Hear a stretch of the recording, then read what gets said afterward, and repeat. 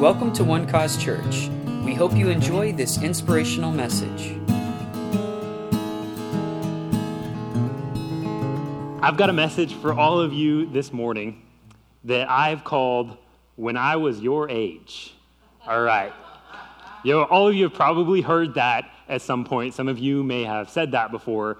Whether you've heard it from your grandparents, whether you've heard it from your parents, whether you've said it to your kids. Because the truth is, as you get older, by the time that you get to that age, you've learned a lot of life lessons. You've experienced a lot of things. You've been through a lot of things. And that's what I love about my dad and fathers in general, is that they just have so many great bits of wisdom. And as goofy as they may be, they actually have a lot of things to teach and to share. And it's incredible. I love it so much.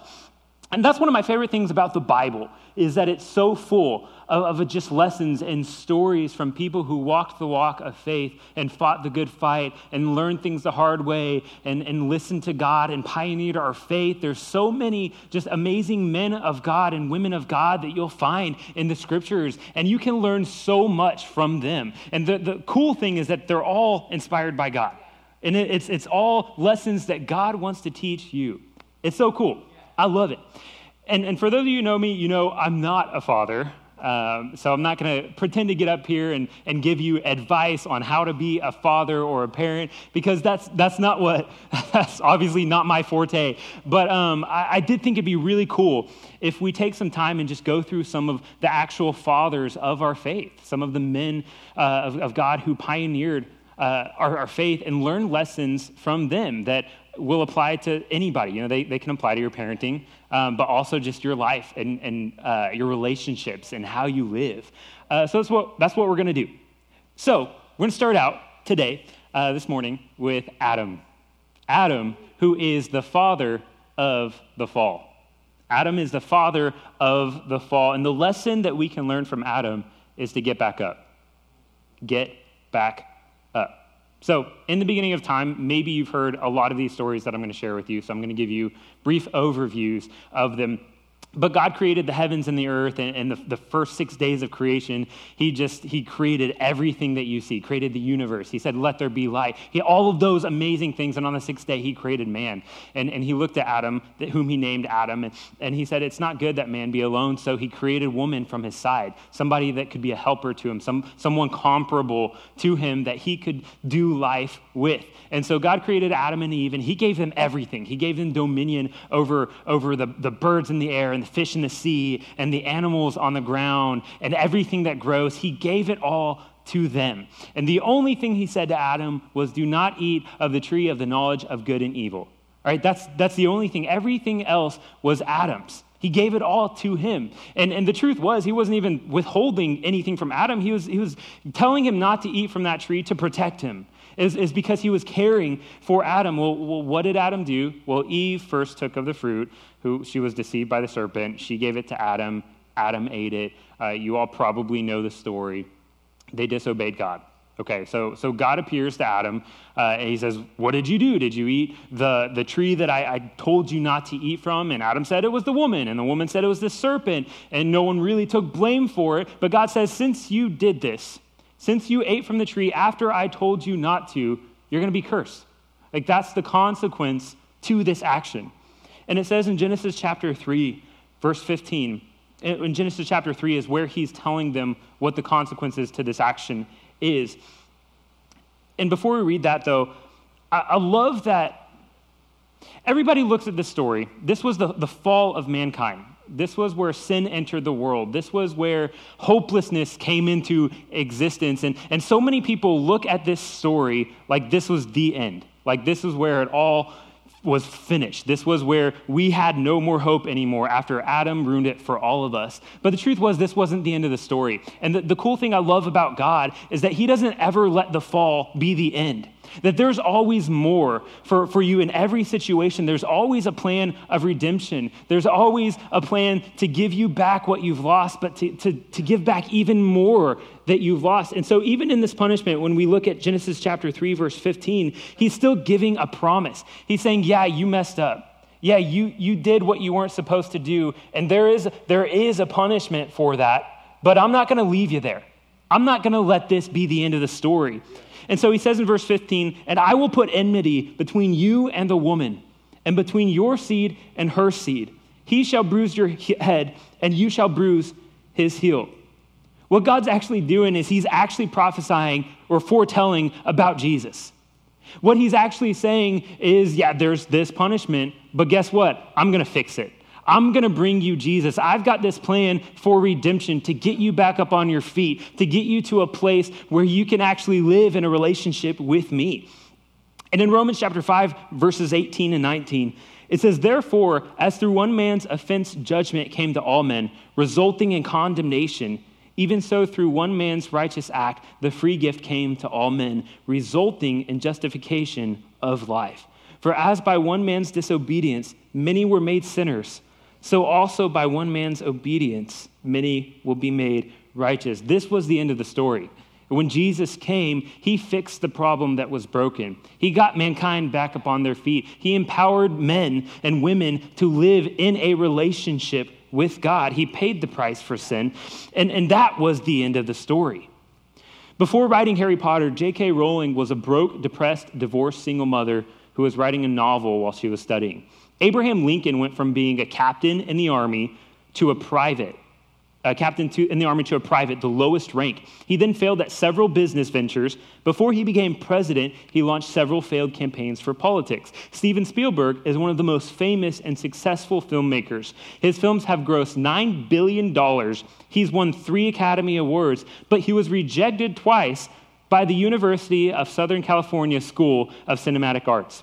For Jerry Seinfeld's first time on stage doing stand-up, he froze and was jeered and booed off stage. Now he's one of the most famous comedians and has his own TV show. Oprah Winfrey was fired from her first job as a TV anchor. Dr. Seuss was rejected from 27 different publishers. After Elvis's first performance at the Grand Ole Opry, he was fired. Albert Einstein didn't start speaking until 4, didn't start reading until 7, and was thought to be mentally handicapped. Michael Jordan was cut from his high school basketball team. He said this, he said, I have missed more than 9,000 shots in my career. I have lost almost 300 games. On 26 occasions, I've been entrusted to take the game-winning shot, and I missed. I have failed over and over again, and that's why I succeed.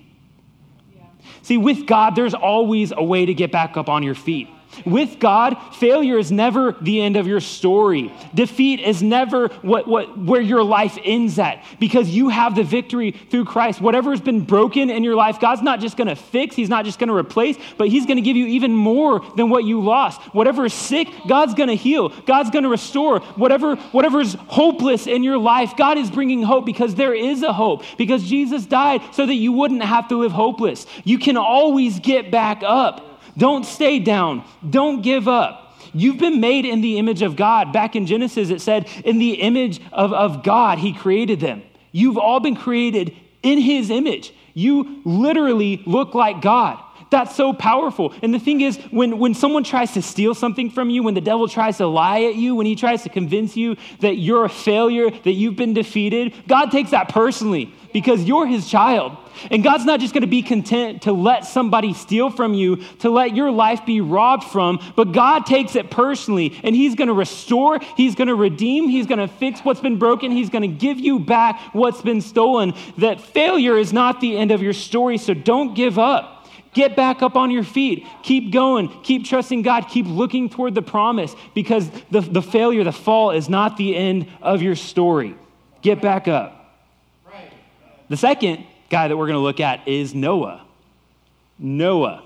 He is the father of the flood. The father of the flood. And the lesson that we can learn from Noah is to let it go. Let it go. We spend so much time dwelling on the past, dwelling on our mistakes, dwelling on our shortcomings. I know, me too. Like, this is, I believe everybody can relate to this. Dwelling on the things that people have said, dwelling on the people that have hurt us, dwelling on the bad memories and the bad experiences that maybe we had growing up, or maybe you didn't have a father in here today. Sometimes we let that just latch onto us and let that get us down. There's so much that we hold on to. There's so much weight that we carry around. But God shows us with the story of Noah what it really looks like just to let it go, just to forget. See, back in the day, back in Genesis, this was later on after God created Adam and Eve, mankind got pretty evil, all right? Really evil, completely evil. Like it was bad. And God got angry with man. And I do not blame him because the truth was, it was a bad situation. In Genesis chapter 6, verse 5, it said, "Then the Lord saw the wickedness of man was great in the earth, and that every intent of the thoughts of his heart was only evil continuously." All right, think about that. That's pretty bad. Like you look around at society today and all the things that are happening, and you're probably thinking, man, people are pretty corrupt, but not as corrupt as this was, okay? Not even close. It says that every thought was on evil continuously. You know, most of you in this room, you probably have at least one good thought a day. You know, I think it's safe to assume that there are good things that you think about. But there were no good thoughts in mankind. It was all evil. It was all perverted. And God was angry. He had to be angry. So what God did is he decided, I'm going to wipe out mankind from existence. I'm going to send a flood and destroy everything. But it says that Noah, he found grace in the eyes of God. And he didn't deserve it. He didn't earn it. It doesn't say that he earned God's grace. It says he just found it. He just stumbled into it. That's my story. I just found God's grace. Thank God. But Noah found grace in the eyes of God. And so what God says is, okay, Noah, I'm going to save you and your family. So God speaks to Noah, and he says, you're going to build a boat. You're going to take 2 of every animal onto this boat. You're going to bring your family onto this boat. I'm going to flood the earth, and then I'm going to let you live and basically repopulate the earth. And so Noah obeys God, and he builds this ark, and God does what he says he's going to do, and it rains for 40 days and 40 nights. And God completely wipes the earth from all living creatures except for Noah and his family. And at the end of this, God said in Genesis chapter 8, verse 21, he said, "I will never again curse the ground for man's sake, although the imagination of man's heart is evil from his youth. Nor will I again destroy every living thing as I have done. While the earth remains, seed time and harvest, cold and heat, winter and summer, and day and night shall not cease." So here God promises, I'm never going to curse the earth again. Okay, and I imagine at this point, he's probably pretty tired of being angry. You know, that must be so disappointing to just continually look at your creation and just see evil and see corruption. And I can't imagine how disappointing and heartbreaking this must have been for God. But he said, I'm never gonna curse the ground again. So what happens is the next time he became angry with man, because it happened again, because like he just said, the thoughts of man are on evil continuously. So the next time that he became angry with mankind and mankind became corrupt, he didn't just curse the ground. He said, you know what? This time I'm gonna send Jesus Christ. I'm gonna send my son. I'm gonna send Jesus to take your punishment, to take your sins, to bear it on the cross, and I'm going to curse him so I never have to be angry with you again. In Isaiah chapter 54, verse 9, it says, "For as I have sworn that the waters of Noah would no longer cover the earth, so have I sworn that I would no longer be angry with you, nor rebuke you." See, God's wrath was satisfied on the shoulders of Jesus Christ. Galatians 3, I believe, verse 13 says that Christ has redeemed us from the curse of the law, having become a curse for us. He took our curse. He took what we deserve so that now you don't have to live in turmoil. You don't have to receive God's punishment. God's not angry with you because he took all of his anger on Jesus. He's forgotten about your past. He's forgotten about your sins. Psalm 103, verse 12 says, "As far as the east is from the west, so far has he removed our transgressions from us."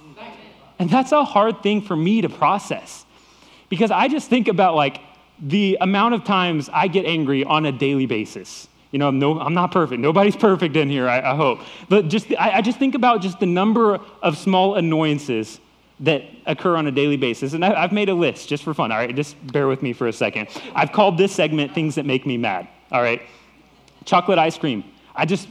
Throw stones at me. I cannot stand the taste of chocolate. I don't know why. I guess I was programmed weird, not a fan of chocolate. Terrible drivers, I think everyone can relate. School zones, I love our kids, but school zones are the worst. I feel like they're always out to make me late for work. And I'm like, I feel like it doesn't matter what time of day I leave my house or what, like there's always a school zone that I run into. That's just what happens. The check engine light, that's in my truck that never goes away. I can't do anything to make that thing leave. So if you're good with that stuff, come see me after service. The line at Starbucks also always wants to make me late. People who don't have iPhones and love to ruin your group text, I'm sorry if that's you, but you know who you are in here. The people at my apartments who don't pick up their dog's poop, people who put the toilet paper on backwards. If you didn't know, there is a right way to put on, okay, all right, I'm in good company. It's waterfall style, is it not? It comes away from the wall. That's how you put on toilet paper. Not getting all the air out of a Ziploc bag, talking in movies, people who are funnier than me. All right, I'm like, I don't encounter that very often because, I'm a pretty funny guy. But like on the off chance, I'm like, I don't like you. You're funnier than me.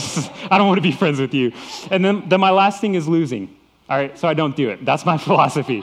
So those are things that annoy me. And as funny as that is, I think you all can relate. There's just so many things in life that just come to steal your joy and come to steal your happiness. And then like every day, it doesn't matter how good of a day you're having, there's always going to be that one thing that just gets on your nerves. But here's the thing. God has completely forgot about your past. He's completely forgot about your sin. He's not angry with you anymore. And what astounds me is that for thousands of years and over billions of people and some of the most evil people the world has ever seen, God has somehow managed to forget all of their sin. That's crazy. Yet we can't seem to get over those small little annoyances that we encounter on a daily basis. So this challenges me. Don't let the thief come to steal your joy. Don't let the situations in life come to rob you from your faith and from the happiness that you can experience in life. Life's too short to carry around grudges and regrets and bitterness and offense, so don't do it. You can let it go. You can have a conversation with God this morning and say, God, I don't want to carry this around any longer. I want your peace to fill my life. Listen, I know what it's like to carry around anger and resentment and regret, and it's not fun. It hurts. So let it go this morning. Give it to God because you can give it to God. You don't have to waste time regretting things that you've lost, things that have been stolen from you. Life's too short to be angry with others. This third thing is from Abraham, the father of our faith. And you can all probably guess the lesson that we can learn from Abraham, and that's to walk by faith, right? And you're all like, hey, wait a second, that sounds a little familiar. Well, yeah, because you hear that every Sunday here, because that's what our relationship with God is based on, is faith. That's how we live and breathe and move, and that's how we communicate with God. It all comes down to faith. And Abraham's considered to be the father of our faith. He's the guy that really modeled what our relationship with God could look like because he chose to believe God. And again, you may know a little bit about his story, but him and his wife, Sarah, they couldn't have a kid. And so God appeared to them. I believe Abraham was in his 80s or so when God appeared to him and said, your wife, Sarah, she's going to conceive a son. You're going to have a child. And that's crazy, right? Like, just think about that for a second. It actually didn't happen until Abraham was 100 years old. Okay, so think of people in their 80s having a child. Right? That's crazy, right? Like that just doesn't work with the way that we view not only biology, but society. It just doesn't make sense. Romans chapter 4, verses 19 through 22. It says, and not being weak in faith, he did not consider his own body already dead, since he was about 100 years old, and the deadness of Sarah's womb. He did not waver at the promise of God through unbelief, but was strengthened in faith, giving glory to God. And being fully convinced that what he had promised, he was also able to perform, and therefore it was accounted to him for righteousness. So this is what walking by faith looks like. Abraham didn't consider his body or his wife's body, but he chose to believe God. Walking by faith means not to consider your situation over the promise that God has given you.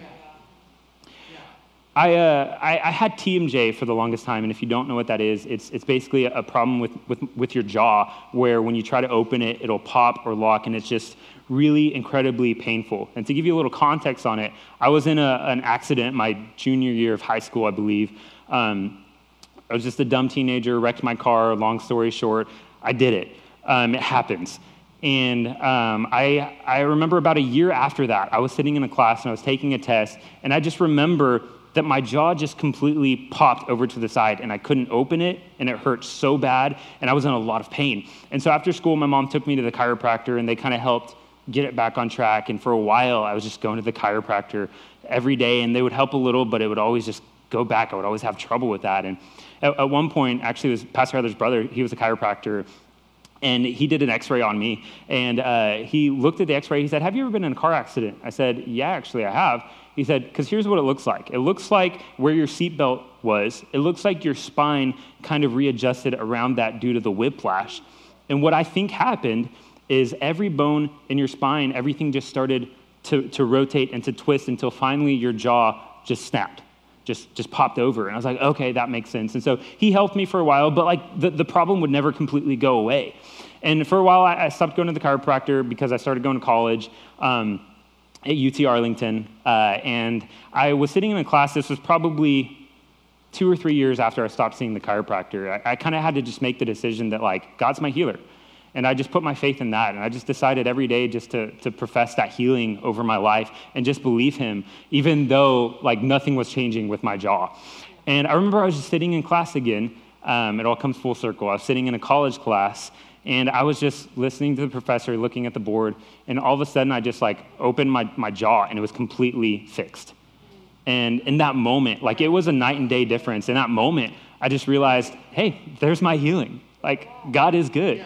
And this is what walking by faith looks like. It means not focusing on your situation, but focusing on the promise. It doesn't mean ignore the facts. It means acknowledge the truth in your situation. Listen, your doctor might say you're sick, but the Bible says that it's by Jesus' stripes that you are healed. Your situation may be bleak. It may be hopeless. It may feel like nothing can ever get better. But listen, faith says that God can fix it and God will fix it. And never stop believing that and never stop speaking that over your life because God is with you and he loves you and he wants to bring you out of that situation that seems impossible, but God can do it.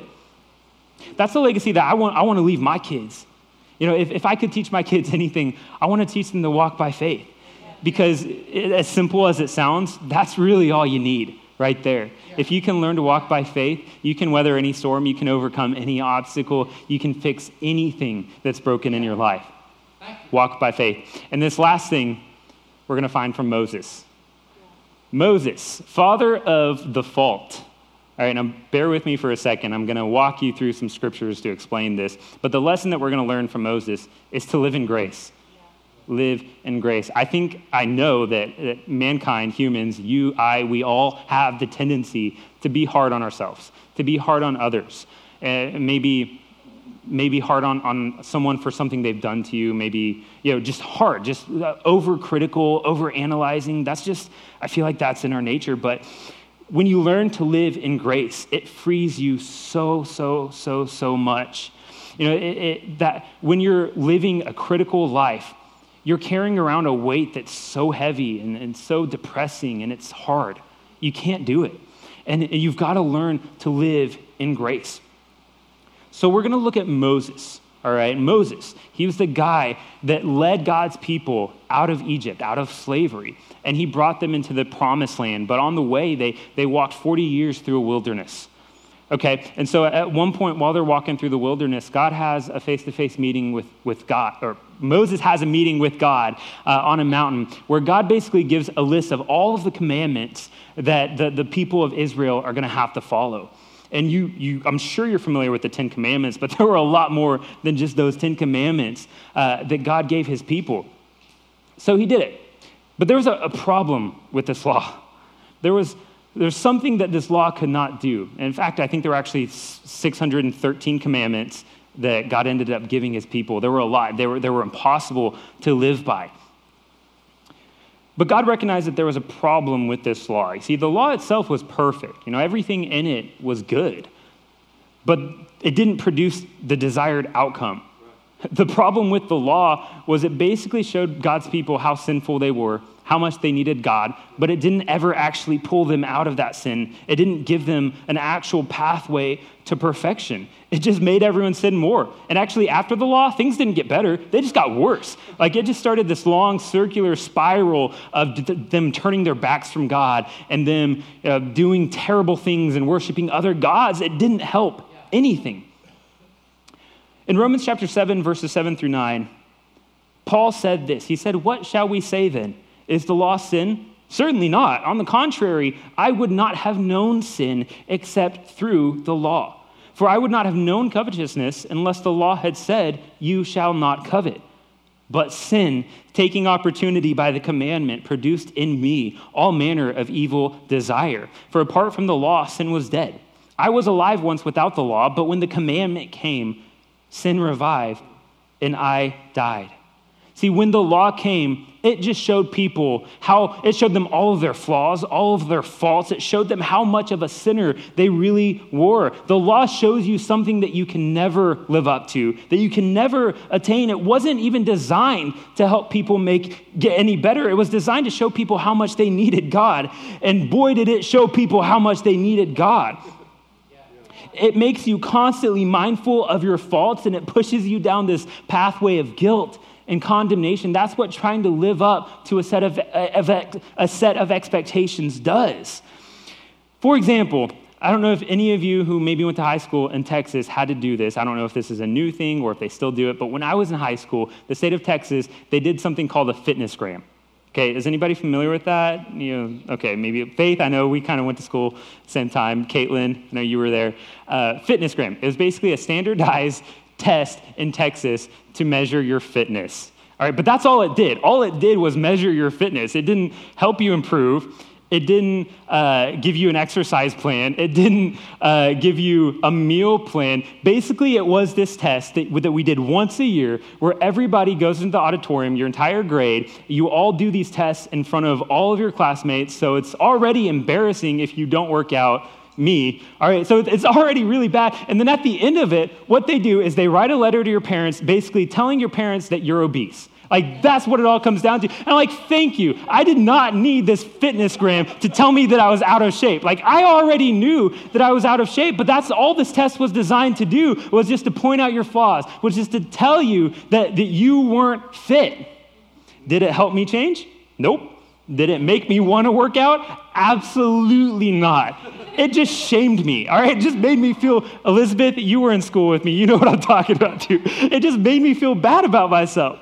See, when you're constantly focused on living up to a set of expectations and you're focused on the flaws and on the laws and on your faults, then your life is not going to get any better. It's just going to bring guilt and condemnation to you. It's just going to send you down a path that's not going to take you anywhere good. But if you choose to stop focusing on your faults and what you can't do and what you can't live up to and every area of life that you're failing, but instead choose to look to God and choose to receive His grace and choose to receive His forgiveness, then your life will improve so much. You'll stop feeling that burden that you're constantly carrying around of trying to be good enough but never succeeding, and you'll accept the fact that God has already qualified you, that He's already said that you're good enough, and it's actually that empowers you to live a changed life. It's the grace of God that actually empowers you to change, not the other way around. If you want to live a holy life, if you want to be good, if you want to grow, then stop trying to do that and start receiving the grace of God, because that's what's got to come first.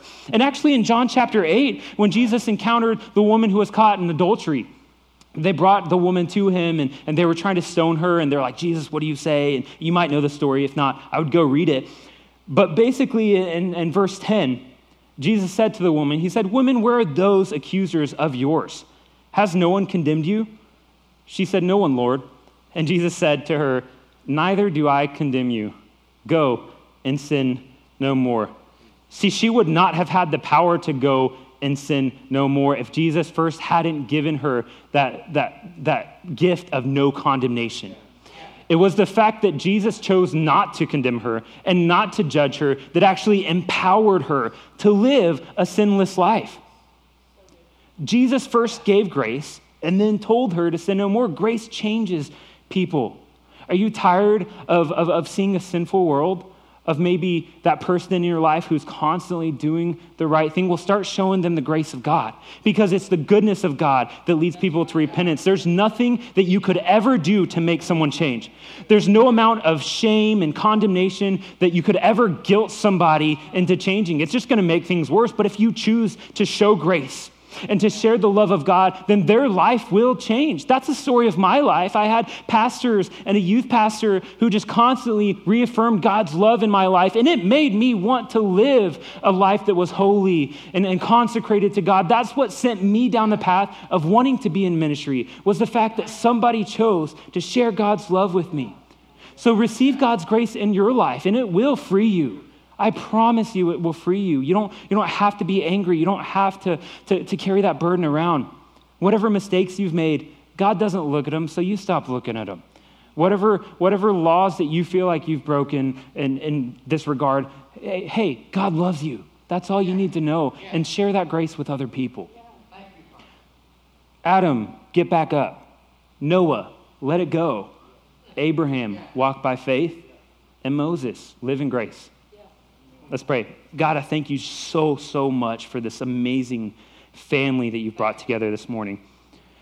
I thank you, God, that whatever people came in here with, whatever burden that they're carrying, God, I thank you for lifting that off their shoulders right now, because it's with Jesus that his yoke is easy and his burden is light. So, God, I thank you just for lightening the load on their lives today, that whatever heaviness that is, whatever shame they've been dealing with, whatever guilt, whatever failure, whatever defeat, whatever sickness, God, that today all of that changes. And that I thank you that your perfect peace that passes all understanding will guard their hearts and their minds, God, that maybe the situation they're in won't change immediately, God, but the situation inside of them can change right now. That the havoc and the storm that's been inside of their mind, inside of their bodies, God, I thank you for silencing that right now, for chasing out any doubt, any insecurity, any regret, any guilt. God, I thank you for your perfect love to fill their lives. That maybe some of you have thought about giving up. Maybe you have given up because you feel like nothing can ever get better, but I want to tell you that doesn't have to be the end of your story. And that if you get back up, I promise you God will not let you down.